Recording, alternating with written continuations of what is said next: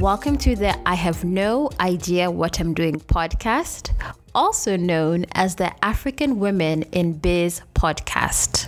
This show helps African women at the start of their entrepreneurship journey reach their business, money, and lifestyle goals faster. I am so honored you have chosen to spend this time with me. Today is August 25th, 2020. So today we're talking about money, my favorite thing, money, money, money, money. Yes, indeed, this is a Money Matters episode. As many of you know, most of this podcast is about sharing business advice. But once a month, I focus on personal finance and money because there's no point making all that money with your business if you don't know how to handle it for yourself.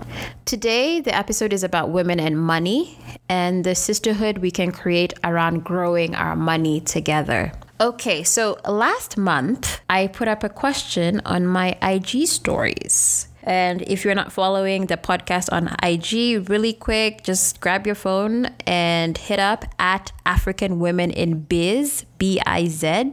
Give us a follow. And so like I was saying, I put up a question on my IG stories, and I think I mentioned it in a previous episode. The question I asked was whether or not you, as women, talk to your girlfriends, your female friends, your homegirls about money. By that, I mean, do you guys talk about how much you make? Do you guys talk about your savings goals? How much is in your account? Your investment plans? That kind of thing. And 69% of you said no, you don't talk to your friends about money. 21% of you said yes, you do talk to your friends about money. Now, are you surprised by that result? 69% to 21%. I wasn't, because frankly, all this did was confirm to me that we as women don't talk about money enough. And I found that interesting because as women, we'll have support groups about anything under the sun. We'll call our friends talking about the most intimate things, but we won't talk to each other about money. Here's a personal example. My best friend is a financial advisor. She's really good at her job.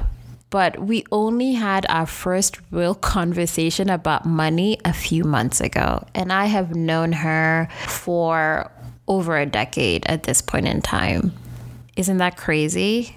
Just a few months ago. And when I had my personal finance reawakening, which I talk about actually in episode 10. But yes, when I had my personal finance reawakening, I reached out to a lot of my friends to talk about money because I was really excited about what I was reading and finding out. And just as it is with anything else that you find out that's really dope and you want to share, I just wanted to get my friends hip to the game. I was like, guys, let's talk about money. This is crazy that we don't know this stuff. And I was sharing in the same way I would share a new show or a new hack or a new makeup product, sharing. And what I found more often than not when I reached out was that I was met with awkward pauses and stunted conversations. Honestly, I didn't judge them at all. We were at different places and that was okay. But I was saddened that this was a particular journey that I couldn't go on with certain friends, at least not at this particular time. And just because I was going through this quote unquote reawakening doesn't mean that it was for everyone. But overall, it made me think about women, sisterhood, and money. And ask myself, why do we shy away from money conversations so much as women? And you can guess what the answers to that question could be. But I read about it a little more just to figure out what were the common themes and then what were the common themes that I know apply to us as African women. And I came up with 4 things. Number 1, we shy away from money conversations because we don't want to feel judged or shamed by the money mistakes that we've made. The reason I think is that as women, we think other women are doing better with their money than we are. And I actually think it's really funny because unless you know what someone else is doing, you can't tell whether or not they're doing better than you. The third thing is that for some of us, money is not a topic we grew up talking about. So for me, money was not talked about openly in my household. And so I feel very awkward bringing it up. It doesn't feel natural or second nature. For many of us as African women, this could be new to you. And then lastly, we think it's personal talking about money. But what's crazy to me is that as women, we will talk about everything that one might consider personal. We will talk about our period. We'll talk about things our bodies are doing. We'll be talking about sex and things that we have done or haven't done with our partners. Like, we'll talk about so many things that might go under the personal category. But money, for whatever reason, also is one we wouldn't touch. And I know that all these four things, the fact that we don't want to feel judged or shamed, the fact that we think other women are doing better, the fact that we're not comfortable talking about money, the fact that we think it's personal, all those four things, maybe it's something you struggle with as well. But I can say that having stepped over a lot of these things and seen the other side, these are just mental barriers that you can overcome. It's just the willingness to do that. So one of my goals is to talk more about money with women. That's why I'm doing it here on the podcast. I'm doing it more with friends. But I also have, and I intentionally did this, I have a group, I have a mastermind specifically around growing our personal finance literacy and acumen, because I knew that was a weakness of mine. And it's a group with 2 other women. And as a group, we have challenged ourselves to read, study, and invest more in our financial education. These are personal journeys. We're doing them, of course, separately, but together we're supporting each other as a group. And we've been doing it for about 2 months, and already the gains have been amazing. In those 2 months, we've shared tips and tricks. We share wins and growth. We are all reading different books, so we share insights from them. We also talk about our roadblocks and help each other overcome them. All this work that we're doing ultimately leads to making more money, because that's the thing about financial literacy, and that's the thing about investing and learning more about money and finance is eventually it pays off. And when I say it pays off, cha-ching, it pays off. And so I urge you to do the same. I urge you to actually go out there and create a group of women that is focused on growing your financial literacy. Now, it'll take a second to find this group, because it has to be a group of women willing to invest the time in growing and learning and supporting each other. It takes time and it's an investment, and not everyone is there. So it might take a while to find these women. And just know it's not always your closest friends or family members who will do it. So you might have to move outside your circle to find this group of women. I know for me, it took a couple of weeks, actually maybe like 7 weeks, give or take, to find the women that I ended up working with. And once we found each other, we agreed to create a safe space for learning, making mistakes, and growing. And once that was in place, we were off to the races. So I invite you to find 3 other women that I'm going to call your quote unquote money friends. And with these 3 women, go ahead and become a group and invest in growing your financial literacy and ultimately your pockets. This is not an investment group. I want to be clear about that. You're not coming together to invest or anything like that. It is strictly a support group around learning and growing your financial literacy. Go ahead and do that. And if you decide to move ahead and create a Money Friends group, let me know. I want to hear about this.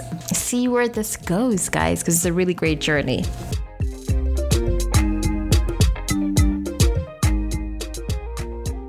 Now, with each Money Matters episode, I recommend a book of the month, which is basically a personal finance book to work through.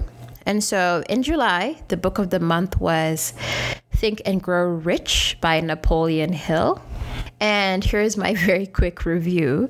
I struggled reading it because it was written in the 1930s. And the publishers decided to keep much of the language and the examples and ideas of that time to maintain the authenticity of the author's message. So it feels dated.